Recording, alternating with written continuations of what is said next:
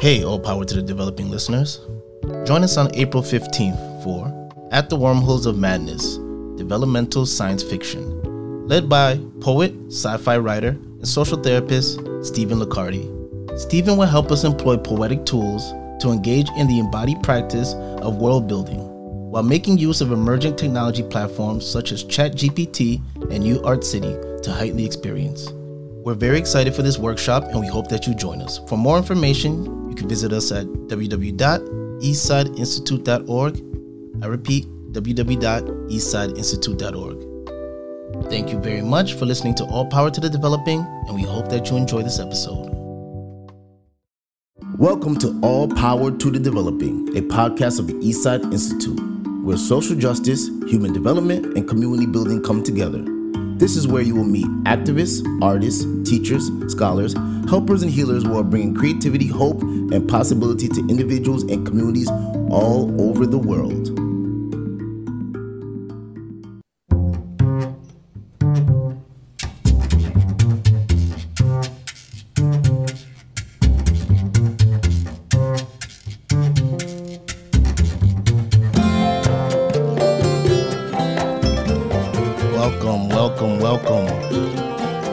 Welcome to All Power to the Developing. This is your host, Desiree Wandin, Des for short, and I am here with a very special guest. We have therapist, social worker, spoken word artist, poet, Stephen Licardi with us. How are you doing, Stephen? I'm doing pulchritudinous today, Des. How are you doing? Doing fine. I'm doing fine. Very excited to have you here as a guest. How's everything with you, Stephen? How's everything going so far?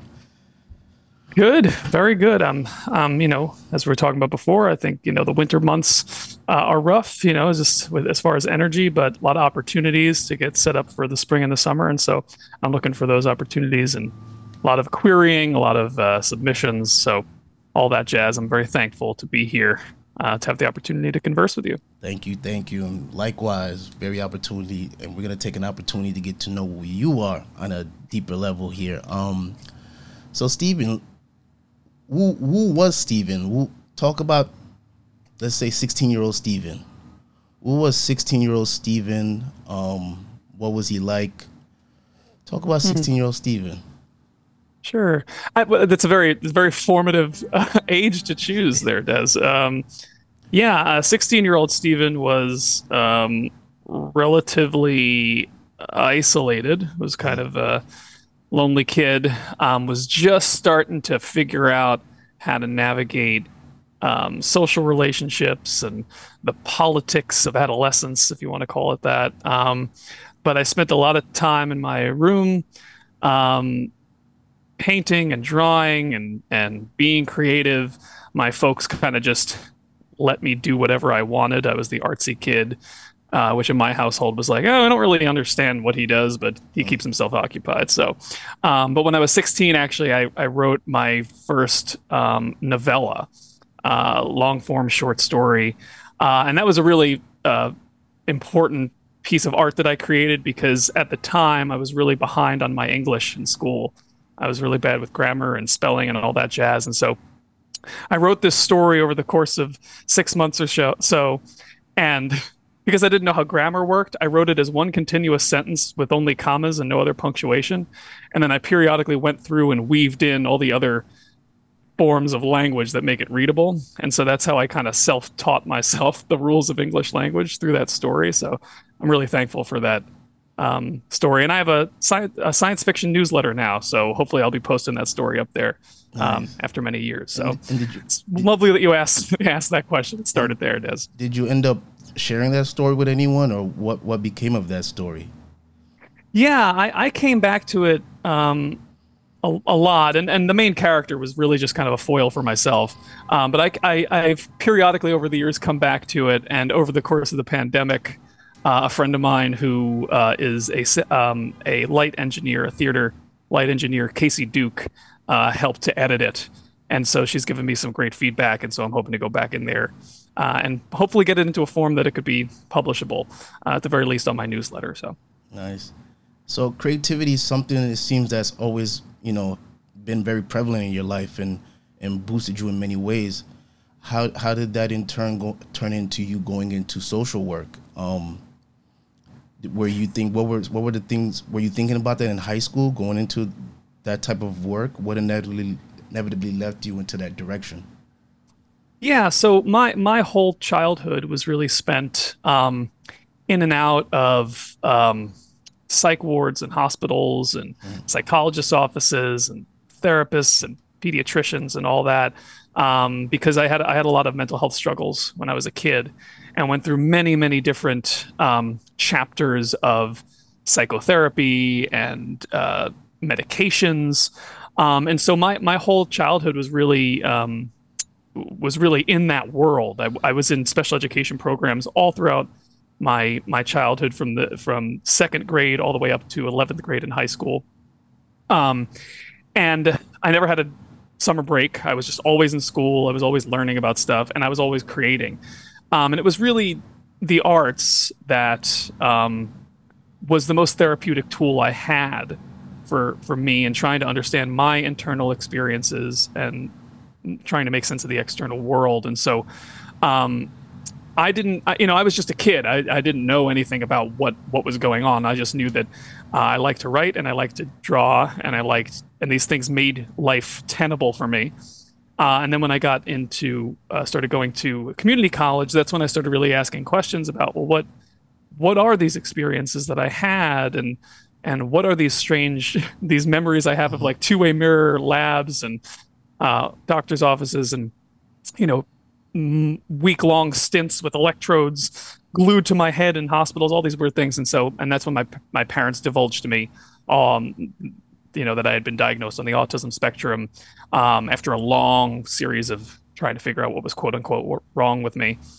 And so, yeah, that's what got me interested in psychology initially. But I went to college to be a writer. Originally, is what I wanted to be, was a writer, novel writer. And but then I started studying psychology given those experiences, and then a long process led me to social work. Basically, how I ended up in social work, I was going to be a clinical psychologist, but then I was learning more about the APA, the American Psychological Association's relationship with the CIA during the post 9/11 era, and the torture program and things like that. And that kind of left a sour taste in my mouth. So I pivoted from clinical psychology to social work, and that's what led me here. To social work. And you said that you had these curiosities, you had these questions, based on your own experiences. Were you finding answers to some of those questions that you were asking yourself? Yeah, well, I should probably also mention that I in grad school, or rather in undergrad, I double majored in psychology and philosophy.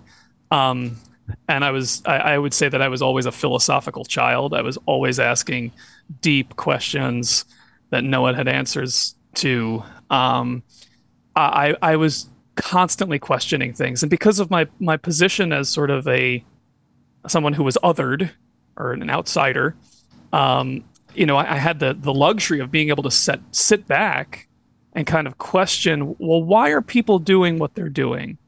Why is that person saying that to that person? Could they say something different? I don't understand the social context. I don't understand the etiquette. I don't understand the social cues. So this doesn't make any sense to me. Why does it have to be this way? Could it be something else?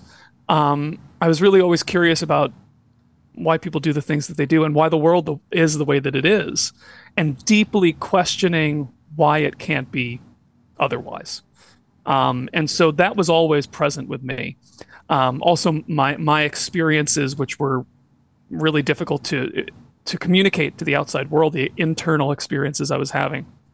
And that's where poetry really came in. Poetry gave me the tools to communicate to myself, and then to communicate the rest of the world what I was experiencing. But I'm really thankful, and I have a lot of gratitude, ironically, to my isolation as a child, because I think it allowed me to vehemently hold on to my childlike curiosity about why things are the way that they are, and what other kinds of possible worlds could there be in this moment for us to build together. Yes. And it seemed that curiosity inevitably led you to, the Eastside Institute in the international class. Hmm. Speak a little bit about your experience as a social worker and developing yourself as a social worker, what it was like for you with the tools you already had in those moments. And then what what were the other curiosities that led you into now looking into social therapy? Yeah, so my partner is a teaching artist, theater maker, and an urban planner, C. Miranda Flax Sermonek, and they had heard about the East Side Institute and the international class through their many network of connections in New York, and they had forwarded it to me, and they were like, "This really seems like it's right up your alley. It combines performance and um, philosophy and radical psychology, and it's just all the things that you're deeply interested in, and it's packaged in an international context. I've always seen myself as to quote Socrates, by way of Plato, a citizen of the world, and I've always felt a deep global connection, and so it was really just everything that I was interested in, and so I applied and I was accepted, and um, I think the thing that was in that I'm really excited about is now because of that experience, I have this global family that I've been able to build, that we stay in contact with one another. But to be in a room with people that come from vastly different backgrounds, culturally, from an identity standpoint, was just I really I hadn't experienced that before, and to take such a deep dive, a deep intimate dive with people in that context was profoundly transformational for me. Um, and it really got me interested in this approach, this process, this methodology, whatever you want to call it, this way of being, really, which is which is the social therapy approach. Which I should also say, I'm somebody who deeply questions everything, and I've been on this journey with the Eastside Institute for many years now, and I'm constantly questioning. I'm constantly curious about what are we doing, and seeing it not as inseparable from other larger movements across the planet. But it's been incredibly enriching for my social work as well as my personal practice. So um, that's a kind of roundabout way of answering your question. But Yeah, yeah, I wanted to build on that. You said, being in social therapy or being around social therapeutics, you're more questioning more now. The questioning is more because we get deeper with that. Was your trajectory linear with curiosity leading you now? You're going into one direction and then now going into social therapeutics, or when you got into the social therapeutic atmosphere, did you now develop a whole new set of now what is this? Because that's a yeah. it's almost like you landed in a place that was kind of almost curated for, creativity, meeting, therapy. But now that you're here, what was the experience? Yeah, I mean that's a fabulous question, Des. I think I'm in my social work. Um, I try to be very eclectic. I like to pull from different areas of knowledge. Some people, there was a when I was being educated, in higher education, there was a real focus on like be be extremely specific and be extremely focused in your profession. Like choose that focus area and stick with it. And I really didn't like that idea. I would get bored. I want to explore different things, and so um, I think becoming a part of the social therapy world, I guess if you want to put it that way, for me has been just adding another kind of node to the like the character tree, if you want to put it that way, if you want to think about video games, a skill tree. It's another skill that's added on there. But I think what has been really transformational is that um I think the part of it that feels deeply liberatory and revolutionary for me is the relationality of it, is the way in which it social therapy expands on our ability to build relationships and to do things which um, we maybe think of as are not available to us. For example, I think we think about emotions as if they are these innate things that exist inside of us, and our emotions are only ours, and only we feel them, and that they are just these solid things that we call emotions. And social therapy, I think, has expanded for me the idea that actually we can create other kinds of emotions. We're constantly creating emotional experiences, and that we are in process with our emotions. We are co-creating them every moment of every day with others and in different contexts.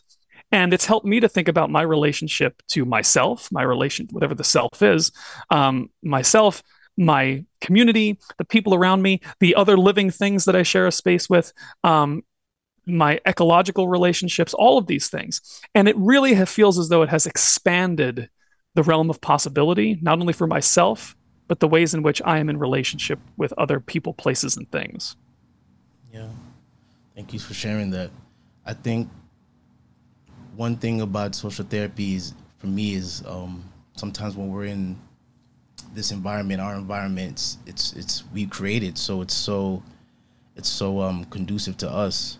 But then taking it into the world is where I find it to be extremely challenging. So how you just spoke about how you're able to take experiences from social therapy and now use that to relate to the world in a whole different way.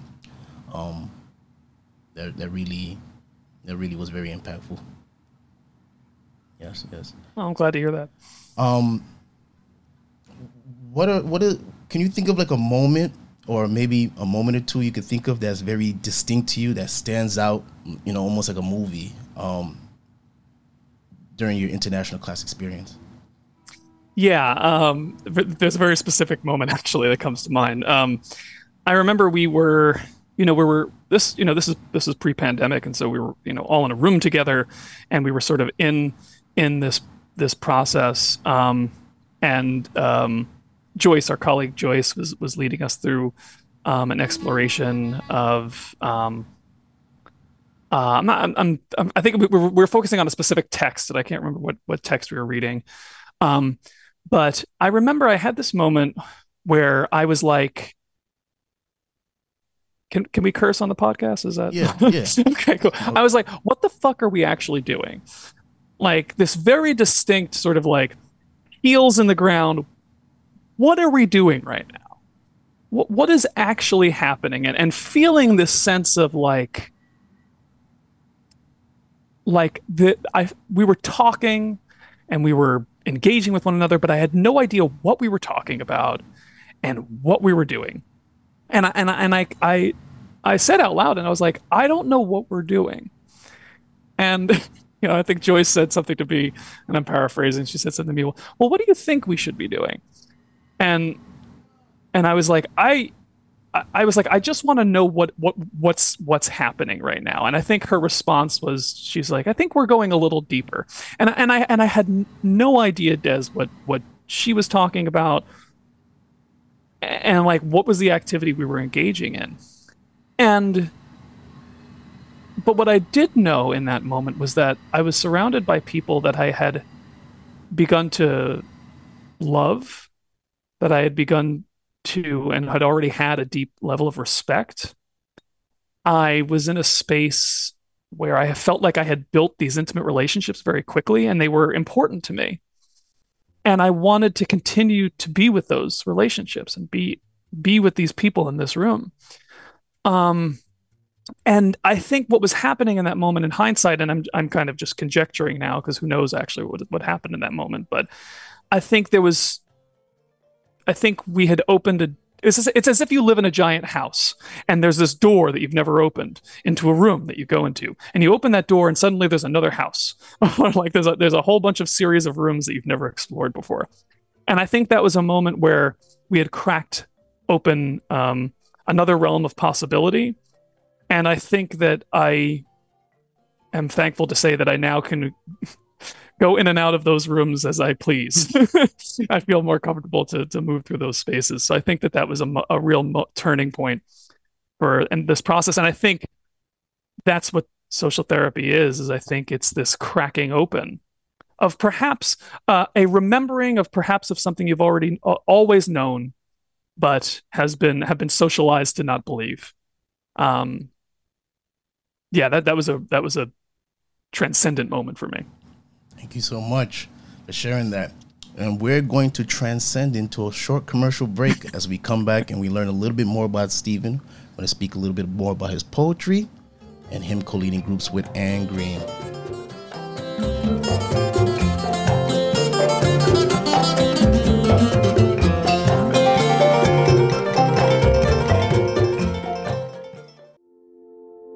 Hi, I'm Melissa Meyer, Associate Director of the Eastside Institute. Welcome to All Power to the Developing. I hope you're enjoying today's conversation. In each episode, we introduce you to some amazing performance activists, play revolutionaries, and developmentalists from around the world who talk to us about their creative grassroots efforts to build a better world. If you like what you hear, please follow and share the series. You can find us on Amazon, Spotify, and Podbean. We'd love to hear your comments and ideas. Like everything at the Institute, the growth of All Power to the Developing depends upon the people who create it and benefit from it. We hope you're one of them. Thanks for your support, and now back to our conversation.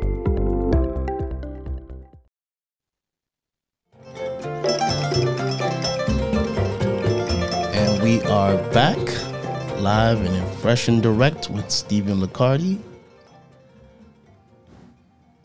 And poetry. Poetry is something very prevalent, and I too myself actually used to do some poetry. But one thing with me is at one point I got a little bit intimidated with poetry. So Stephen, from your lens, what is poetry? And you spoke about, your childhood isolation really being the catalyst for you being a writer and writing and creating in your personal space. Describe that journey and how you've used it in your life, how you use poetry in your life and its overall impact on you. And does it ever intersect with your work as a social worker? Yeah. Well, just to comment on poetry being intimidating, it is intimidating. Yeah. It intimidates me for sure. I think the ways in which I'm intimidated by it is I continue to find ways in which poetry manifests or shows up in ways that are not always linguistic. I think we think of the philosopher Jean-Paul Sartre hated poetry because he thought poets try and use language like painters use colors. And he felt that language didn't do that. That's not what language does. And I could not agree with him less. I think language is this funny gift of evolution, which is it gives us the ability to communicate with one another, but it can also be a powerful tool of limiting what we think is possible, and I think poetry loves to fuck around with language and to play with things like specificity and vagueness in these really incredible ways. So for me, poetry most specifically was therapeutic for me as a child. It was when I was having moments where my emotionality was so overwhelming, or I was struggling to make sense of what I was feeling and what was going on in the world. Poetry was the thing that could make it make sense because it didn't need to, and I think that's another thing is I think poetry has this wonderful way of getting at sort of the absurdity of life, and can help us to become unbounded by sense, if that makes sense. Gets us into those emotions. When you started poetry, were you just free writing, or were you inspired by other poets or other authors? Or Yeah, no, I just started writing. I just started putting words together. And again, they were coming from a place of like need, like a deep sense of pain or a darkness, if you want to call it that. But just really intensive. I've always been a very emotional child. I've always felt things like a deep sense of rooted feeling of even just like the colors of the room or the textures of a carpet or whatever. These things are emotional to me. And so it was a way of sort of making these things bite-sized, and making sense. But I wasn't looking at authors that came much later. And I started off with just prosaic poetry on paper. It wasn't until my early 20s that I started becoming more involved with the spoken word scene. And spoken word is comes out of the Black arts movement. It's much more performative. It's Yes. as I like to say, your body becomes the page on which the poem exists, and so you are a conduit to which the poem is delivered. And that was another layer of cathartic therapy for me, was actually being as a terribly anxious person, getting up on stage Yes. and saying these vulnerable things and releasing that into the room, so that now it is ours, was just transformational. So I've had these sort of different chapters in my How relationship to poetry. how was that for you to? I didn't think of that for you to for the in large part this has been I could assume in a book, in a pad, and now you're having to step on a stage and kind of perform this, and then also now in social therapeutics we have performance, on the stage and off the stage. How was your experience first getting on that stage and performing for you? Talk about that, and then how do you view performance now that you're in these different realms of performance, quote unquote performance on the stage, and now learning about performing on and off the stage? Yeah, I think we have this derogatory relationship to performance.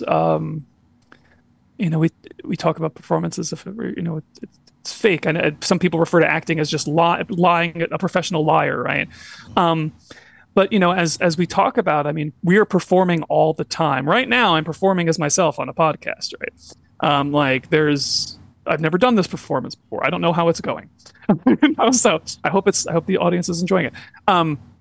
But we are performing all the time. For me, I think going up on a stage and performing a poem, embodying a poem, felt more authentic to who I am, because I can actually talk about my experiences. I don't have to hide behind etiquette or what is a socially appropriate or professionalism or what it means to be a heteronormative man or a white man or whatever. Like these performances, let me be clear. I think that these performances are often done for the sake of safety and protection and in order and survival often. But I think to go up on stage and talk about my mental health, to talk about my struggles, was the opportunity to, as someone who has always been outside of things or has felt outside of things, going, why did we do this? It gave me the opportunity to say, I'm going to do this instead. Let's do this instead. And I think people, that kind of radical witnessing of a person speaking truth or presenting a kind of truth or a version of their truth, I think is just transformational. And so for me, it was, it made me realize that I love being able to perform and to know that I can change my performance as I need to, not to be inauthentic, but to indeed be more authentic, to take on roles, versions of myself that perhaps I've been afraid to or been too shameful to share before. Thank you for sharing that, Stephen. I think it takes a lot of courage to get on the stage. Even, I'm a dancer, and sometimes I dance in front of a lot of people, and I think to myself, wow, how did I do that? I think we come up with our own ways of being able to share ourselves with people. And that's a process within itself. So I'm always interested to hear from other artists about how they do it. Everyone has their own little method to themselves. Yeah, and I think like a lot of things, courage is relative, and I'm glad to hear you sharing about your experience, Des.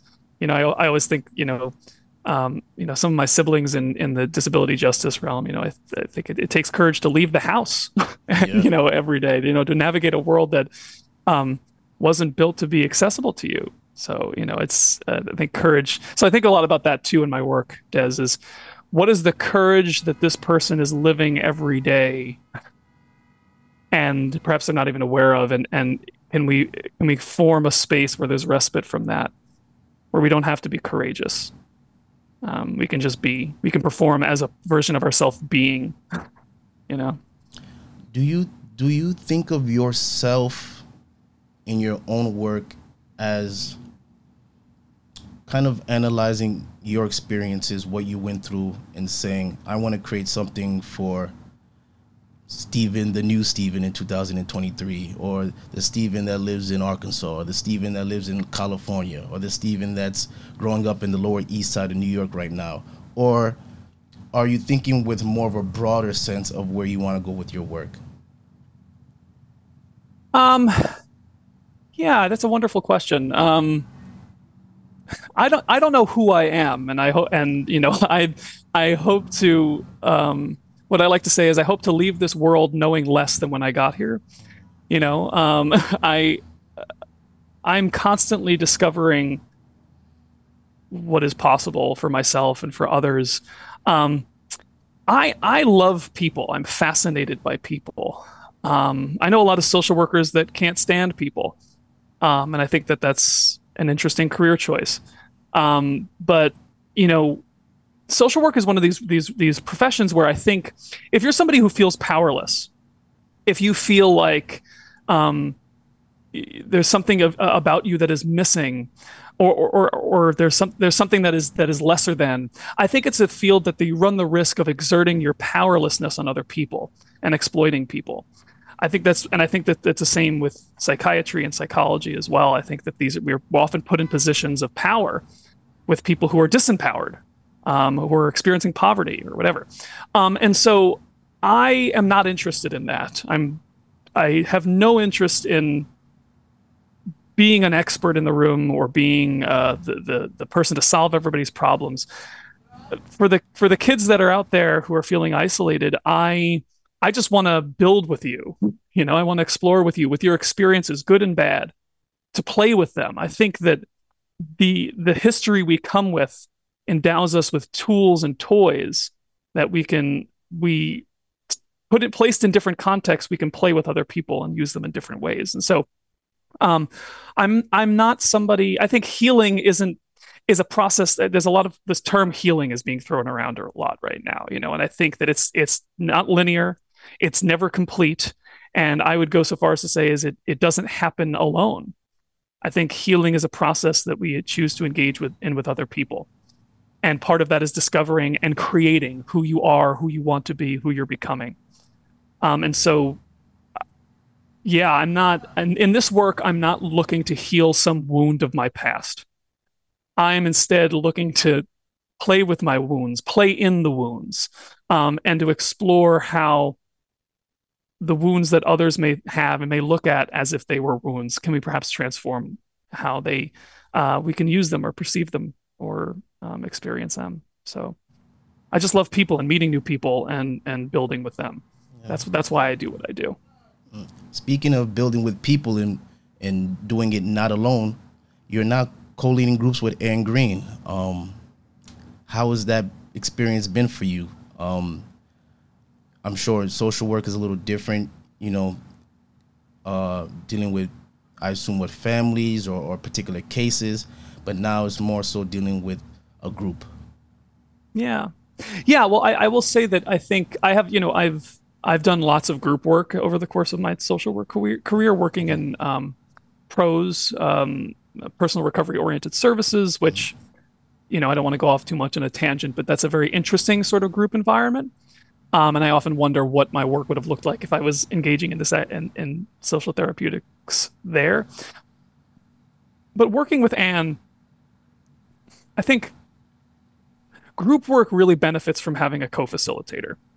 And because you can actually bounce ideas off of each other, you can support one another in the space. And so working with Anne has been totally transformational. And what I love is that we don't always agree. She takes an approach or an angle which sometimes I'm like, whoa, where are we going here? Why would you say that? Or um, I'm able to play with my own reactions and to see someone taking a completely different approach. And so we don't agree all the time. In fact, often we don't agree. And I'm not saying that we argue or that we're like, at loggerheads, but it creates this opportunity where I can go, how do I create with a person who's taking a different approach in real time, in the moment with me? And group work is really powerful because I think we live in a social structure that idolizes the individual, the rugged individual. And I think that that's an illusion. I think that's a lie. I think that we are shaped by who is around us, what is around us, and that no person is an island. And so, working in groups, I think, is helping people to see that you don't have to have all the answers. You don't even need to know what's going on. All you have to do is be here with me and be dedicated to building something. Um, if you're miserable in your life and you want to build a life that you're excited about, that brings you joy, you can't do that alone. Unfortunately, because we live in a world with other people, so we have to figure out at some point how to do that with others. And I think that I'm really excited to be able to build that with people and to be able to do that with strangers and a colleague who I don't necessarily agree with. I mean, that sounds like magic to me. The world says that, something that I've really learned in this process is, which is pretty radical, is this idea that you don't have to be understood or to understand to be able to build something new.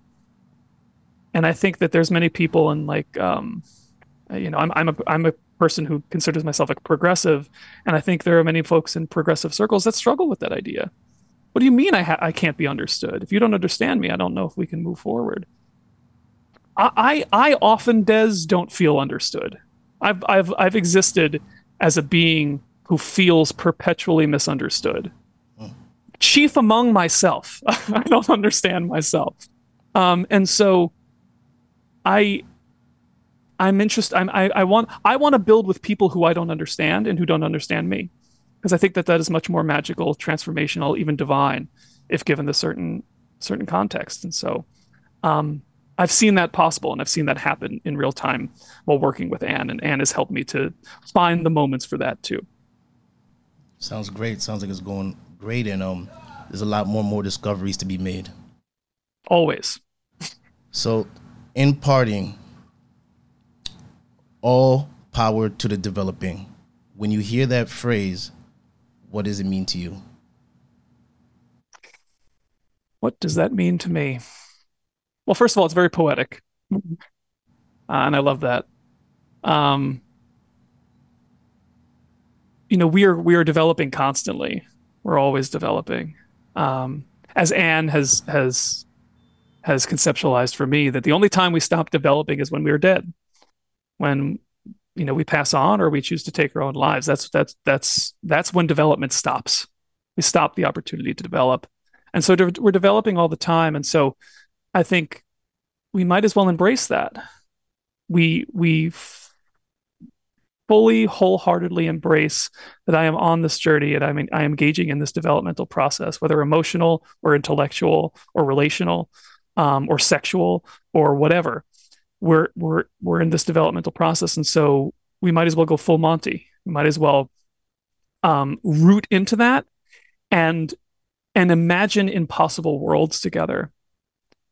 And that's what I'm trying to do. Is I'm here trying. I'm unwilling to accept the world as it is. I want to build other kinds of worlds with people, and I think the best way to do that is to recognize that we can, and we already are. So we might as well empower ourselves to take it by the horns. Not to speak in too many metaphors, but I'm a poet after all. Yeah, it's getting real poetic real quick. And speaking of that, Stephen, we would love if you have a piece of poetry for us before we leave. Sure.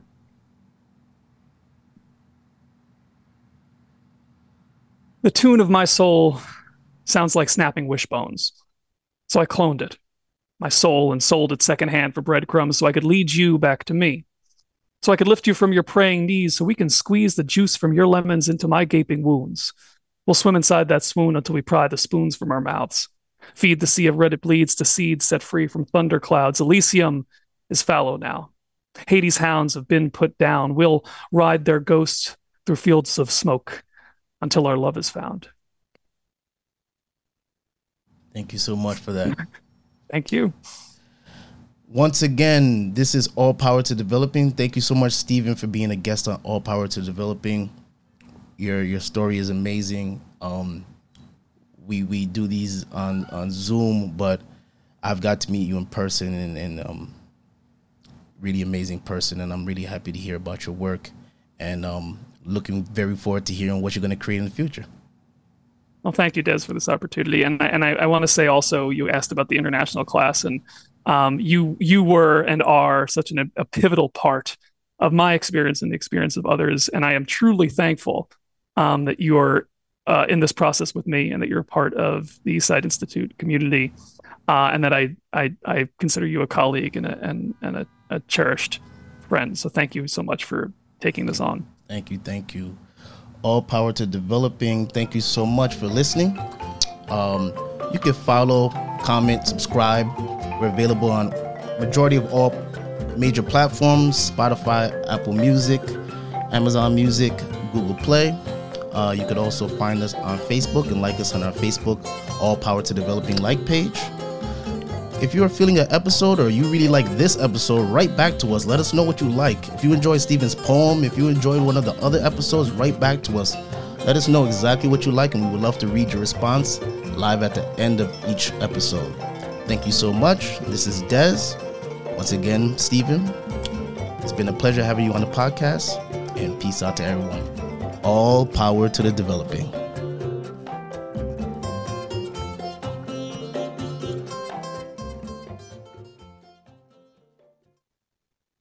All Power to the Developing was made possible in part by Growing Social Therapeutics, the Baylor Wolf Fund.